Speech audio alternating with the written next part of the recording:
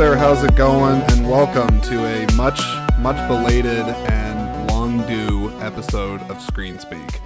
I'm Jordan Anderson. This is my podcast, and this time especially, I suppose I really do thank you for coming by and giving it a listen, considering how much of a delay there has been in me getting content out there. So let me take a look here, actually, because I am honestly trying to figure out when the last time I put an episode out was, because it's actually been that long.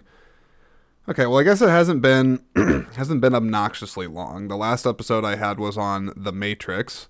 That was episode 34, and that was released on December 3rd. But as it says in the description of my podcast, I'm supposed to be putting out episodes every Sunday and every Friday. And for the most part, I'd say I was pretty consistent in doing that. But then shortly after recording the episode in The Matrix, I mean, here comes the excuses. Let's just be real. That's what these are, excuses.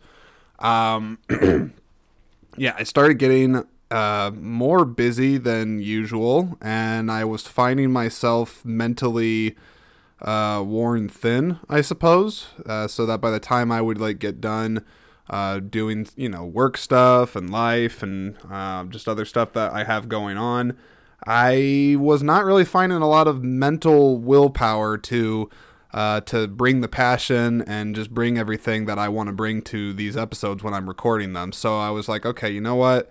I know I shouldn't do it. It's not good for the growth of the podcast. You have to, consistently put out content in order to, just in order to build out a better program and yada, yada, yada. But I decided that I would just give myself a little bit of a break. Excuse me. I decided that I wanted a little bit of a break. And I'm like, okay, it probably won't be that big of a deal. Fortunately, I did not hear anybody protest or be like, oh my gosh, where is he at or anything like that. It's not like I have some massive following as of yet. But, maybe one day I'll get there. But the point is with all that is I was busy over the last few weeks. I didn't really want to produce half-assed content for you all. And I just thought, okay, just give myself a little bit of a breather on the podcast for the moment. But when the timing's right to get back into it, I'll put it right back out there. So that's what I'm doing right now. But I do apologize because, again, I'm supposed to be having these episodes at least twice a week. That's the bar I set for myself. And, it's only...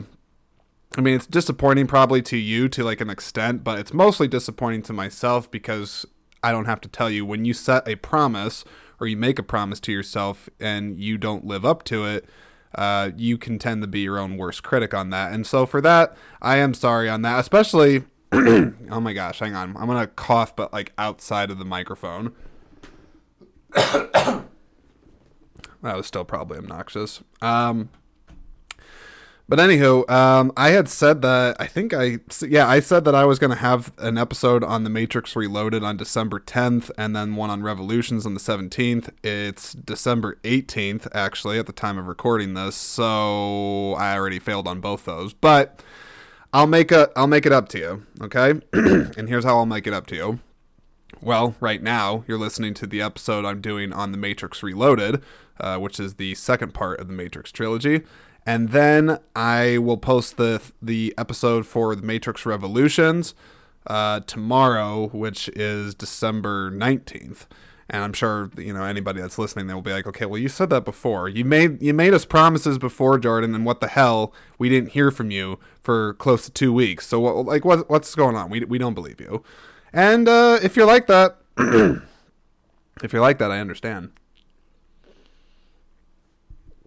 But point is, today you got the episode on The Matrix Reloaded. Tomorrow you're going to get the episode on The Matrix Revolutions.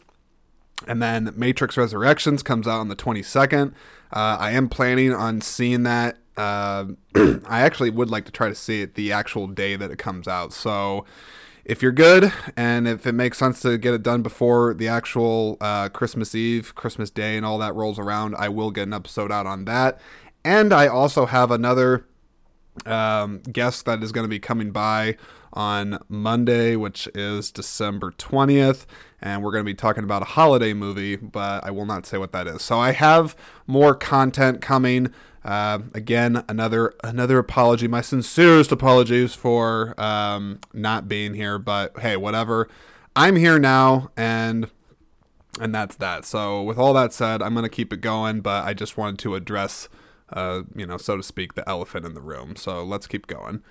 Okay, so I'm here to talk about the second in the Matrix trilogy, known as The Matrix Reloaded.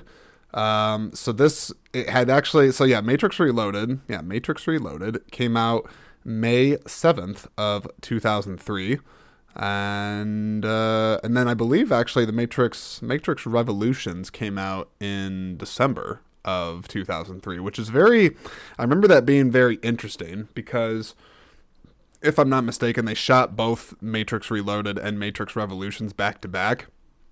And at the time, and even still, I don't really see big epic movies of that scale, let alone one's part of a trilogy, get released with that short of a window between the two. But it made sense. I mean, it does make sense because if you have seen The Matrix Reloaded, you know that it ends on a cliffhanger. I think it even says to be concluded, which is interesting. But yeah, it was interesting. How many times can I say interesting? Interesting. I think I could actually say it again. Huh, that's interesting. Now, one of the things that you have to address when you're talking about The Matrix Reloaded is the hype. Because The Matrix, the first one, came out in 1999. It blew up, if I remember well. Let me take a look here. How much did The Matrix make at the box office, the first one? Because I do believe it was a commercial and critical success when it came out. But let me see. The Matrix 1 box office. Holy shit. It says that this thing made $466.3 million in United States dollars, and that was for the US box office. But is that the global box office or is that just the US? We got to put in global. Okay, I think yes, so that's all of it. So the film earned 171 million in the United States and in Canada, and then 292 million in other countries, for a worldwide total of around 463,517,383 dollars. This is interesting. I guess I'm just going to review the finances now, the financials of The Matrix. What was The Matrix 1's budget? It had a budget of 63 million, so yeah, that's what I would call a success when you more than triple your profits. So yeah, that's pretty crazy. But anywho, point is, first one did quite well. It did quite well. I think there was a hunger for a second one. I don't think people at the time really thought it would be like part of a trilogy or really what it would be. I'm not really sure. I honestly don't remember what the thought was back then out in the interwebs, because I guess that's an interesting thing to think about right now is the internet and how they talk about movies, because they don't have Facebook and all these other different things. I don't even know. It's probably forums. Forums have existed for a long time, so I'm sure the nerds were clamoring on there. I'm just thinking of any Kevin Smith fans out there, but I'm thinking of Jay and Silent Bob Strike Back, where Ben Affleck is explaining the internet to them, and he's showing them a movie blog site called moviepoopshoot.com. Anywho, that's neither here nor there. That's another podcast right there, talking about Kevin Smith movies and Jay and Silent Bob. But anywho, so the point is that the hype was really real for this thing. Even I remember that when the second one was announced and they had been putting out trailers for it, a lot of people were really, really excited because the first one was already leaving quite a big impact in the film industry and beyond. And so the hype was definitely there. I also remember that Enter the Matrix, there was a video game that they had developed in conjunction with the second and third film's release. It was a tie-in game. I actually played it quite a bit with my older brother. Still like that game a lot, actually a hell of a lot. But there was a lot of cool things that were leading up to the movie, but I bring up the hype and I bring up all this hype talk and the lead up because I can only imagine what kind of pressure was on the second Matrix movie to be better than the first. And that's an interesting thought actually right there, thinking about if a sequel needs to be better than the first, because I feel like that's always a thing when a first movie in a franchise or whatever really pops. There's that expectation that the second one just has to be better. But like why does it have to be better? I mean, what if like the second Matrix movie came out and it was just as good as the first, like just on the same exact level? It wasn't better, it wasn't worse, it was just as good. Would people be thrilled with that? I suppose they would, because there are a large majority of people that think The Matrix Reloaded is not as good as the first one. And if I'm comparing the two, sure, I will admit I like the first Matrix better. The first Matrix is better, in my opinion, than The Matrix Reloaded. But that said, the second one actually still works for me on a lot of levels. And I think it's actually still a really solid sequel for the most part. But we'll get to that in a moment. But the point is... First movie explodes. Second movie, it's imminently coming out. People are excited, and then it comes out. And I remember the reaction at the time being, I thought, mostly positive. I don't think I actually ever got to see The Matrix Reloaded in the theater, but I do remember my older brother got to see it. And in particular, I remember he came out of it like saying that like he liked some of it, but he also... I think kind of had his brain melt when the stuff with the architect was there and he's throwing around all these big words. Not exactly sure, but you know, for a younger audience member, I mean, some of the heavier philosophical talk or concepts in the movie, if you will, were probably going to go over a lot of a younger audience's head. And even people that were maybe really steeped in that stuff were like, whoa, like this is kind of a lot. Because the first one had some of that, but the second one definitely is leaning more into the philosophical side of the Matrix and is really adding more of a commentary on it. But, hang on here. But I remember liking the second one. Yeah, I remember enjoying the second one. There's a number of key scenes that I really think work, and I still go back and watch them. I actually... I own all the Matrix movies on 4K, except the Animatrix doesn't have a 4K on that. I think I just have the Blu-ray for that. But I really enjoy the second Matrix movie. I do. It's fun. It's got some great action set pieces in it. It expands the world. You get to see Zion. You get to see more of the actual... some of the politics actually with the humans that are deciding how best to defend themselves against the machines. You learn more about the machine world. So it really opens up the world from the first one. And for a sequel, I think that's a good thing, honestly. I mean, especially if you're doing a trilogy, you want people to really be connected and immersed in a fully fleshed out world. And it's not to say that the first Matrix movie is not a fully fleshed out world. I think it is, but with this you definitely get more of the point of view of the humans. It's not just all inside of the Matrix in this one, and some people I think have an opinion on that, of, you know, saying that, well, we didn't really give a shit so much about a lot of the human stuff. We just want to be plugged in. We just want to see the cool stuff with the agents and the special effects. And sure, I mean, I can understand that, but I really liked a lot of the stuff that they did, just opening up the world and letting you see how Zion functions, the politics of it, the council. I actually enjoyed some of that. It just, to me, was good world building, and I think the Wachowskis were smart to do that and not just try to do a copy and paste of what they had done in the first one.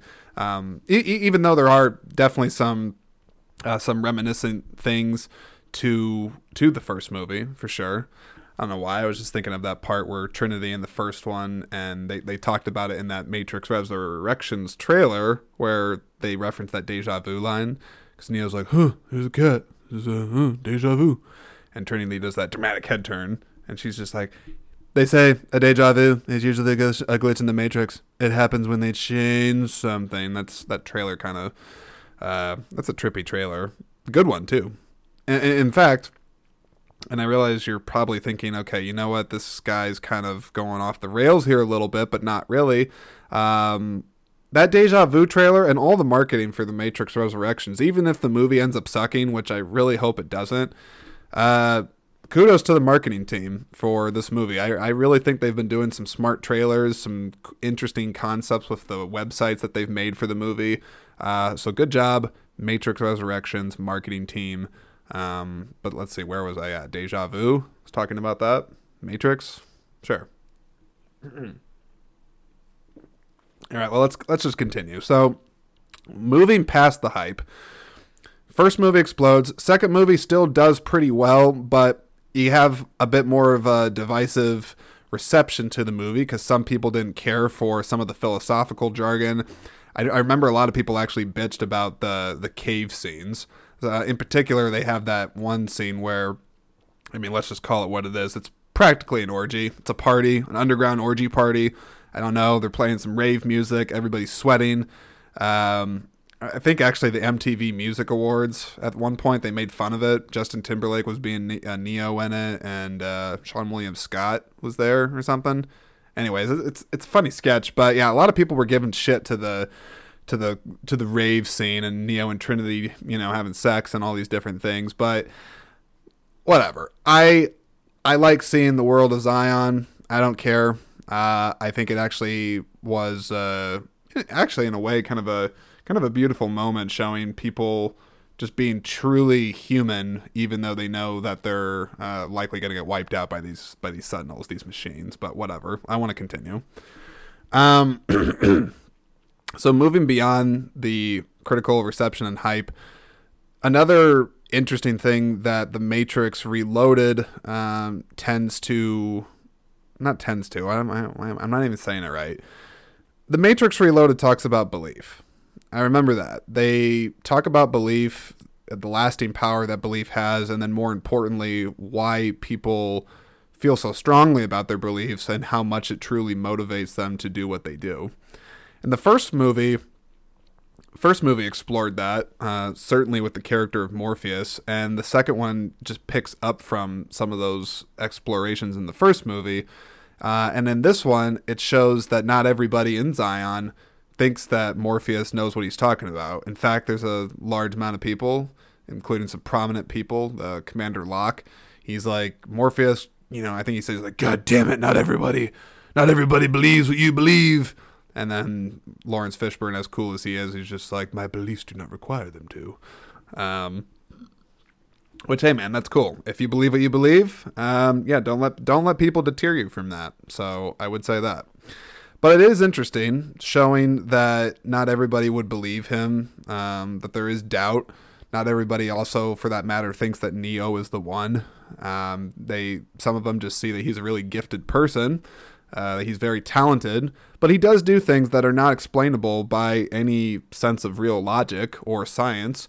And so, yeah, there is a group of people that also do believe that he is, in fact, the one. He's the liberator. He is essentially the Jesus Christ of their time, and is going to save them from the machines. But it's interesting going back to belief. And holy shit, I have said interesting so many times. You could take a shot every time I say interesting. I gotta expand the vocabulary. You ever think about that, or do you think about that when you're talking, that you're just like, my words are quite limited right now, and I'm coming off as a bit of a moron. I don't know. I think I'm overly critical of myself. I am. I always have been. It's one of those things. But I'll get around it. I'll get around it, and I will stop. Get out of your head. Get out of your head right now. Yeah. Yep. Okay. I'm out of it, and I'm back on track. So, I was trying to make a point about belief, I think, assuming you're still here. Yeah, so belief is really powerful. I'm trying to think if there's any beliefs that I feel so deeply strong about that I would go to the ends of the earth of, or I would die for them. I don't know about that. I mean, let me rephrase. I know that I have some beliefs that I feel very strongly about, but would I die for them? I don't know. I don't know about that one. Do you have an answer for that? Do you? I mean, is there anything that you feel that deeply strong about that you would go to the ends of the earth over? You would risk your life to protect it? I think I'm trying to think, because it's one thing to say it, but I have to be able to like actually answer the question with some concrete examples of these belief systems that I'm trying to articulate here. Let me see. Well, I believe in freedom, right? Freedom's nice. Freedom of speech. That's a good thing too. What else? I don't know. Freedom of expression. You should be able to express yourself, like protest and those types of things. So I guess I feel pretty strongly about those, that you should have the rights to do those. And I don't know. I probably feel this way about a number of different things, but I'm not here to give a speech. Should I talk about that? Yeah, I could talk about that. Morpheus gives a speech in this movie. Gives a speech in front of a large group of the cave-dwelling people of Zion. I shouldn't say cave-dwelling, because they don't live in the caves. They just gather there for meetings, I guess. But he gives a speech at one point in the movie, and he's just like, Zion, hear me! It's very... I remember when I saw that for the first time, and I was like, I've never heard Morpheus talk like this before. But then in the first movie, he didn't have a cave full of people to talk to, so he's got to project his voice out somewhere. Actually, you would think that that they would have microphones. I mean, shit, they're able to jack into the Matrix, and they have these, like, they have a lot of defenses in the city. There's still technology. There's still machines being used, but they don't have a microphone that he could pin to his vest. Actually, I can't remember. Was he shirtless in that? He's wearing a vest that he doesn't have an undershirt for, I think. But yeah, he gives a very powerful speech. He's just like, I do not fear the machines. We can all party and get naked and do it. And yeah, just don't worry about it. Why am I changing my voice? I don't know. Well, Morpheus doesn't sound like that. Okay. I don't know what, Yeah, I don't know. That whole last couple minutes of that, I started talking about belief, tried to make a profound point, ended up making fun of Laurence Fishburne in his speech in the caves. So that's what kind of day this is, but whatever. Okay? The movie has some interesting things to say about belief. I thought so, and I would be curious to hear you and what you think about belief systems that you feel very strongly about, and how far would you go to protect them? That's another question. Another question for you right there. So I'll let you think about that here while I take a sip of some H2O, which is not at all a sponsor on this program. I don't know why I just call this a program. This is a podcast. This isn't a program. Anyhow, so here's another interesting thing. See, I did it again. Another interesting. But it is, damn it. It's interesting. The human pods. Now, if you remember from the first Matrix movie, there were pods in that. All the people, they're laying in these pods filled with goop. They're plugged in. Batteries use this as a AA battery, essentially, to power up all their crap. And we just sit there and get fed like dead baby goop while being plugged into the Matrix. It's not pretty. But the human pods... I don't know why, when I was making the notes for this episode, I was thinking about them again, and a thought had occurred to me, and I don't think it's an original thought, to be honest. I think I might have pulled it from a couple different movie reviews that I was reading for this in preparation, and someone had commented asking, why can't the humans just sleep and be harvested? Did anybody else think about that? And I don't know if the first, second, or third Matrix movies, it's actually been a minute since I've watched them, if they answer that. But it is interesting, because why do they have to be plugged in and have to have their minds stimulated? Like, is it not enough that they can just be plugged in like life support into the jelly goop pod and just be harvested of energy and just be in a coma? Like, why do they have to be plugged into this intricate computer program? I don't know if someone knows the answer to that, or maybe the Matrix says it. I feel like the Matrix addressed it at one point. Like it says like the mind. No. I'm thinking of the first Matrix because Smith says that they tried like a perfect version of the Matrix, but that the mind, the human, wouldn't like cope with it or something. Like it wouldn't jive with it. I don't really know. So maybe they addressed it in that. But I don't know. I thought that was just something to think about. But I guess I guess I would be grateful for the machines to do that, right?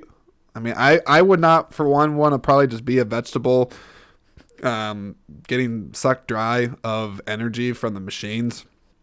I don't really think that sounds pleasant. But if I'm getting sucked dry, if I'm getting all my energy removed, and I'm stuck in 1999 or something like that, maybe that would be better. I don't know. So just think about that. Think about it. Why do they got to be plugged in? Why they got to be stimulated? Can't they just be in a coma and be drained? I don't know. Somebody out there that is smarter than me or is a super duper big Matrix nerd on this, please tell me.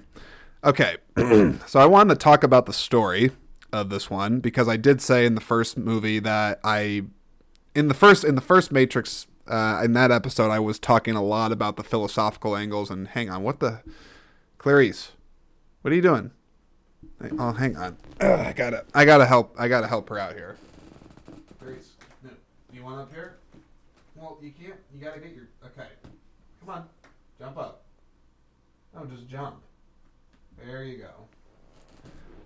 Okay, I have a windowsill in my office space, and my cat was debating whether or not she wanted to jump. She did like a half jump, and then she got stuck in the curtain, which is probably not good, and she probably just put a hole in it. But, well, what are you going to do? Clarice? I love you, and thanks for being in the room while I'm doing this, I guess. Okay. So I want to talk about the story. So the story in this picks up after the first one.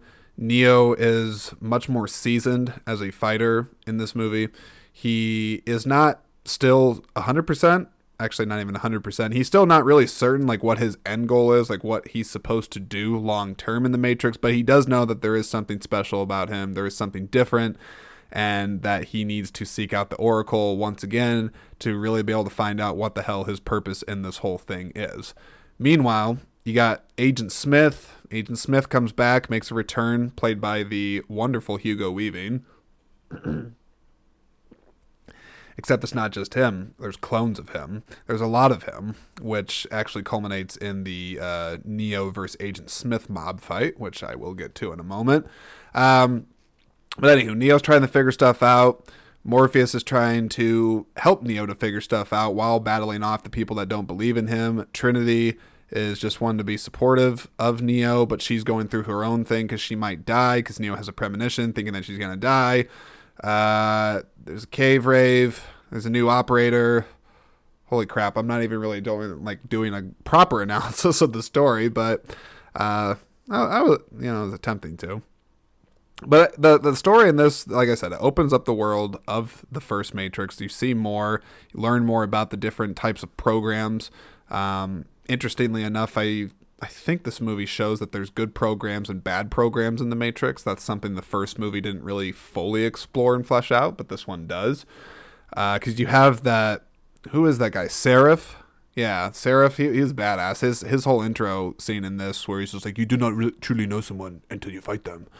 That's pretty awesome. But the story's good. I like the story in this. I don't know if there's anybody that really doesn't like it. I'm sure there is, because the first movie I think focused more on action, and this movie is there's still a lot of action. There's some great action set pieces in this, but the story is definitely, I think, more fleshed out in this one, and they're aiming higher. They have some bigger things that they're wanting to answer and ponder and think about, or they want the audience to think about more things in this one. But anywho, I'll get to that in a moment. Well, let's talk about the cast. So you got all the OGs. You got Keanu Reeves, Neo, Carrie-Anne Moss, Trinity, Laurence Fishburne, Morpheus, Hugo Weaving, Agent Smith, There's those twins. I don't know who they're actually played by. I'm not even gonna look it up. The twins with the dreadlocks. They're kind of cool. They're only in this movie, and them or people like them never come back again. They're just kind of a one-time deal, but whatever. So there's new characters. Jada Pinkett Smith, she's there as Niobe. There's Commander Locke. Can't think of what the guy's name is that plays him. Some other admirals and people in the human military that are introduced in this movie. There's the Councilor Hummer, or whatever, the guy that has the speech with Neo talking about how we need the machines and talking about the symbiotic relationship we have with them. It's actually, I always like that scene. But yeah, so they expand the world, new characters, and overall, I like a lot of the new characters. Seraph, I talked about him. There's the Merovingian, which, okay, I do have to talk about one thing with the Merovingian. I have to bring this up. 1 second. So, in his character introduction scene, he's this suave, devious Frenchman program guy, and he's having this long expositional speech, he's talking a lot to the main Trinity, Neo, Morpheus, and Trinity, and he's talking to them about something or whatever. I don't actually remember the whole context of it. Like I said, it's been a minute, but I do remember him talking about the orgasm cake. Does anybody else have a thought on that? Or is like, I get what he's trying to say. Like, it's I don't know, he's trying to be profound, but I was like, did I just see what I thought I saw? Did he actually intentionally design a cake program that when somebody eats it, it makes them have an orgasm? Because, I mean, if so, I mean, that sounds like, well, sounds like a pretty good piece of cake. But I just remember, like, that scene in the movie was like it was strange. It was strange. It's not the only strange scene in that, but I was like, okay, like, did we really need to waste the last couple minutes of this movie having you explain how you're going to be an unfaithful program to Monica Bellusci's his wife, and I don't know what world you would be unfaithful to her.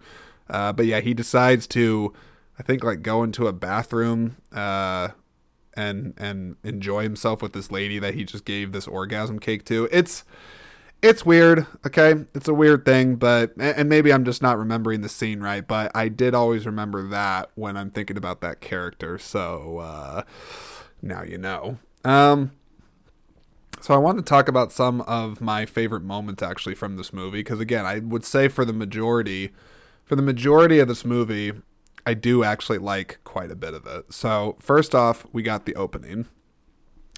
And the opening is pretty cool. The humans, they gather in the Matrix to learn that the machines are digging. They're like, I think Niobe says, it's like, the machines will be here in 12 hours. And then Morpheus is just like, why not? Why would there not be a machine for every man, woman, and child? Laurence Fishburne doesn't sound anything like this, but in the case of bad impersonations, then this one wins. Okay. So the opening's great because a bunch of agents break in. They're like, is he the one? He's the anomaly. Kill him. Oh, he's still only human. Which, if you pay close attention, that guy is actually one of Keanu Reeves' stunt doubles. He works on his stunt team, and he's also in the first John Wick movie. His character's name is Agent Johnson, I believe. And I think if I'm not mistaken, he's going to make an appearance in Resurrections. I don't know. But anywho, I like the opening a lot because it shows that Neo is definitely not afraid of agents like he was in the first one. In fact, he has that little arrogant moment where he starts fighting them and he's just like, upgrades. And then he just like proceeds to almost like in a sort of ballet kick their ass. But he's very graceful and smooth and elegant in his moves, which I actually always appreciated that just from a choreography standpoint. The choreography of The Matrix and all the Matrix movies it's pretty top-notch stuff. I mean, it's pretty phenomenal. And I just always really appreciated the opening of the movie. Now you got the cave rave, the boom, boom, boom. That's not at all what it sounds like, but you know what? Damn it, I like the cave rave scene because it shows the human spirit. It shows them just in protest, being like, we don't care how loud we are, machines, you come waste us, we're going to live, we're going to be human. I realize a lot of other people probably could delete the cave rave scene, but I always thought it was a cool scene, and I actually always liked the music in that scene from Don Davis. Don Davis, I think, did the music of the Matrix movies. Yeah? Okay. We got the Neo versus Agent Smith mob fight. Remember that?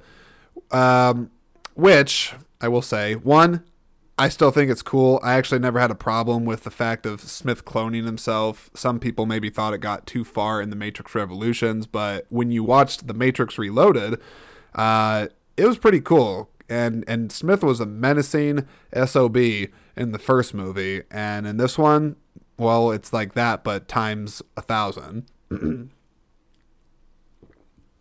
But I remember appreciating that.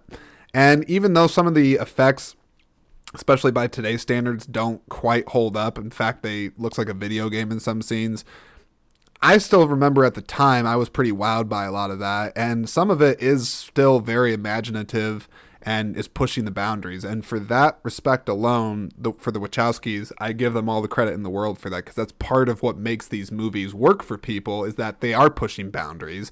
They are doing things that aren't expected in an action movie. They're always pushing the envelope and trying out new and unexpected things. And I thought this fight scene was a good example of that. There is one little nitpick I have with the fight scene, aside from, like I said, some of the dated special effects. There's one scene in particular where Neo takes an Agent Smith clone. He spins him around and chucks him at a bunch of other ones, and they actually insert a bowling ball knocking down bowling pins audio. It's just like, and that always kind of took me out of the movie. I was like, is that just like a little joke for the directors? I don't really know. If I see the scene now, it's just kind of like that was a little silly. Maybe I don't know. It never really quite worked for me. It's just like a little thing. Most people might not even pay attention to it, but I don't know. It was a little strange and didn't really do it for me. Now, the two best scenes I think in Matrix Reloaded are by far and none the highway chase scene, which I think goes on for like 13-14 minutes, and the chateau fight scene. I think both those scenes, say what you will about the rest of this movie, both those scenes are worth the price of admission alone, right there. It's worth watching it because of those scenes. So let me start with the highway chase scene. So for starts, again, Don Davis with his badass, amazing music score. It kicks in with the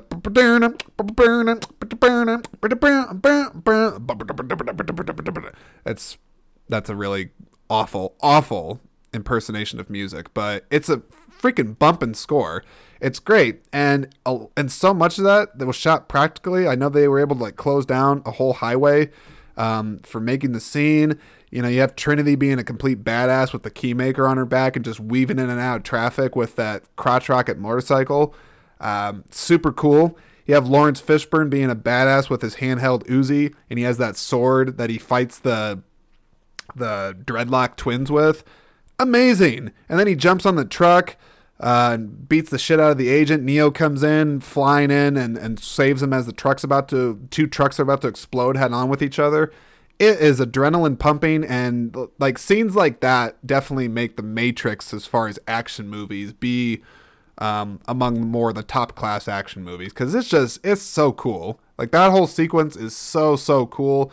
You have agents that are flying around cars like they're just jumping in between them, as if they're just jumping from one rock to another in a pond. Freaking crazy. Seriously, it's a freaking crazy scene. But it still works for me every time, and I absolutely think that scene is a standout in this movie. But then, I gotta talk about the chateau fight scene. The Merovingian, this is actually, I think this is Yeah, I do think this is actually right before the highway chase scene, so perhaps I have my scenes mixed up in terms of the order of them, but whatever. The chateau fight scene is dope. So Merovingian, he found out that his wife led the wife, his computer wife found the key maker that they need to unlock the source, which leads Neo to the architect. They found out all that. The Merovingian did, and then he eventually confronts them. Neo is like, "I'll handle this. You guys go." And Morpheus and Trinity, they just bail while the twins and all the highway action happens. And then they all point their guns at him. It's an iconic shot in the movie. They're all shooting him, and he just puts out his hand with no expression and just stops all the bullets midair. And then they proceed to throw down all their guns and just try to kill him with their bare hands and weapons. And I got to talk about the music again.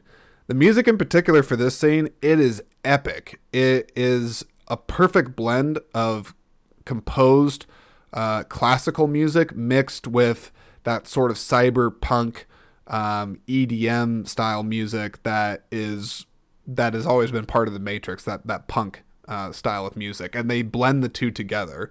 Don Davis does, and like if you haven't heard the scene, go look it up. And there's that one particular spot where Neo gets a nick on his hand.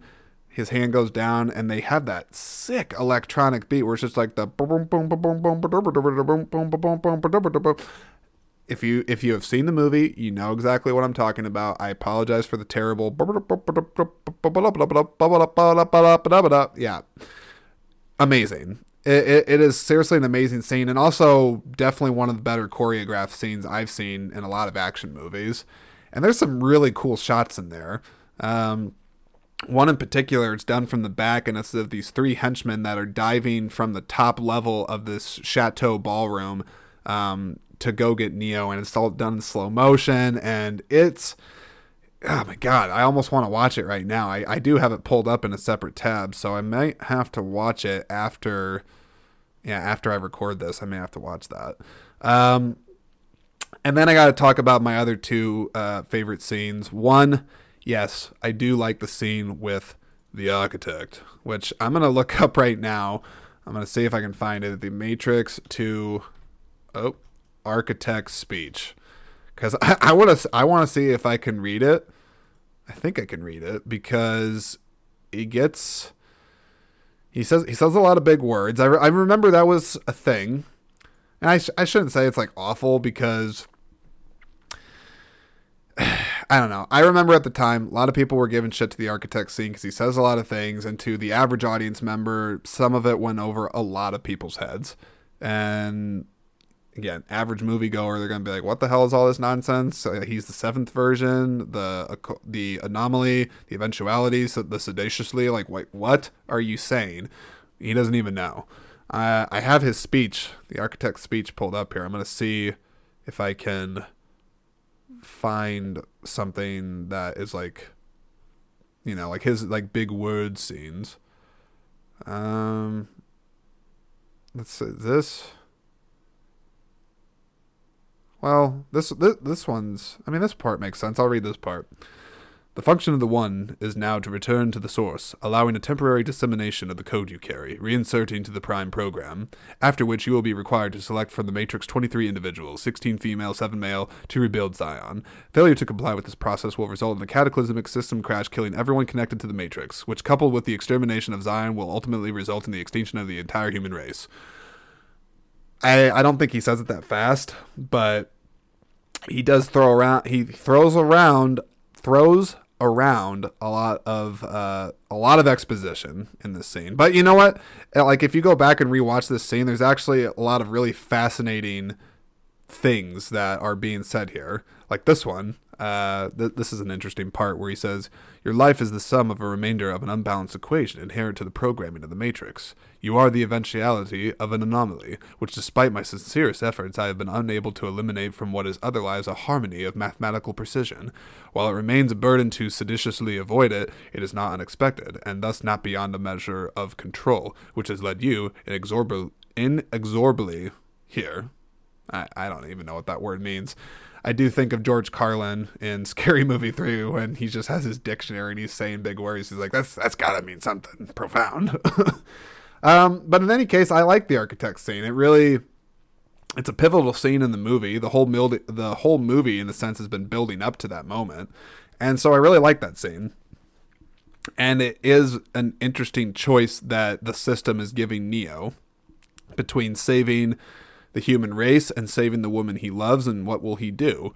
And I guess, I've been talking about spoilers to an extent, but I won't spoil this because with the Matrix Resurrections right around the corner, I would like people to actually watch all the Matrix movies before they go see the new one. So I won't spoil exactly what Neo does when he's given this choice, but that scene is interesting, and I just know now I feel like I appreciated it more than when I was younger, just because I can understand more of what he's talking about, and it really is it's a fascinating scene to explore, and it's also fascinating to think about all the different things that the architect is telling Neo, so I'll just say that. And now the very last thing I'll say as far as my favorite moments, and then I'm going to start to wind this down, is talking about the cliffhanger ending. I think it's a fantastic cliffhanger ending. I remember when I saw it for the first time, I guess I don't want to spoil it now, but Neo is able to do something that I was pretty shocked when it happened in the movie. I was like, how is that possible? Like, what? It really blew my mind at the time, him being able to do that. But then the ending's even better because there's this whole sabotage thing that's going on, and you know who, like, the audience knows who it is, but some of the main crew members on board the Nebuchadnezzar and this other ship, they don't know who the culprit is behind this, but we know. And it's Agent Smith, but he was able to make his way inside of a human, which even that's a fascinating thing to explore, how the hell a program could actually infect a real person in the real world. It's kind of insane, but it shows that Neo's incapacitated at the moment, and that the Agent Smith inside of this human is sitting right across from him. You're just like, oh no, and then it's just like boom, to be concluded. I remember I was like, oh my god, but then I didn't have to wait too long because the follow-up came out in December, which I will get to that on a future episode, Matrix Revolutions. But I enjoyed the cliffhanger ending because it kept me hyped. I definitely wanted to see more. I could not end it. Like, can you imagine if the Matrix Reloaded just hadn't done well enough and then they're just like, nope, we're just going to leave that open-ended and you figure it out? I would have been pissed. No way. But anywho, trying to think, do I have any other thoughts on Matrix Reloaded? Excuse me. I suppose I don't. I would say that Matrix Reloaded, it's not as good as the first one, but it certainly has enough enjoyable things that if you're a fan of the Matrix world, you're going to enjoy this movie. I don't think it succeeds in all the ways that the first one did, but I do think it has enough great set pieces and thought-provoking scenes that still elevate the movie as a whole, and it also expands the world out more than the first one did, which I do appreciate. Which all this stuff would ultimately culminate in the Matrix Revolutions, which that's kind of more of the one that I certainly have thoughts on its ending. Not the whole movie as itself. Like, I feel like Matrix Revolutions gets a really bad rap. A lot of people really freaking hate that movie. And while I can definitely say of the three of the trilogy, it's my least favorite. Look at other trilogies out there. I promise you the third one is not nearly as bad as people are trying to make it out to be. But I'll get to that when I talk about the Matrix Revolutions in the next Matrix episode, which, when did I say I was going to do that? Tomorrow? Well, someone's going to have to hold my word to that to make sure I do it. But it is coming, okay? At the very least, I'm going to make sure that you guys, that everybody gets that before Christmas. So that's all I got. That's all I got for this episode. So I'll just say I do appreciate you coming by, listening to my ramblings on the Matrix Reloaded. I hope you found it enjoyable.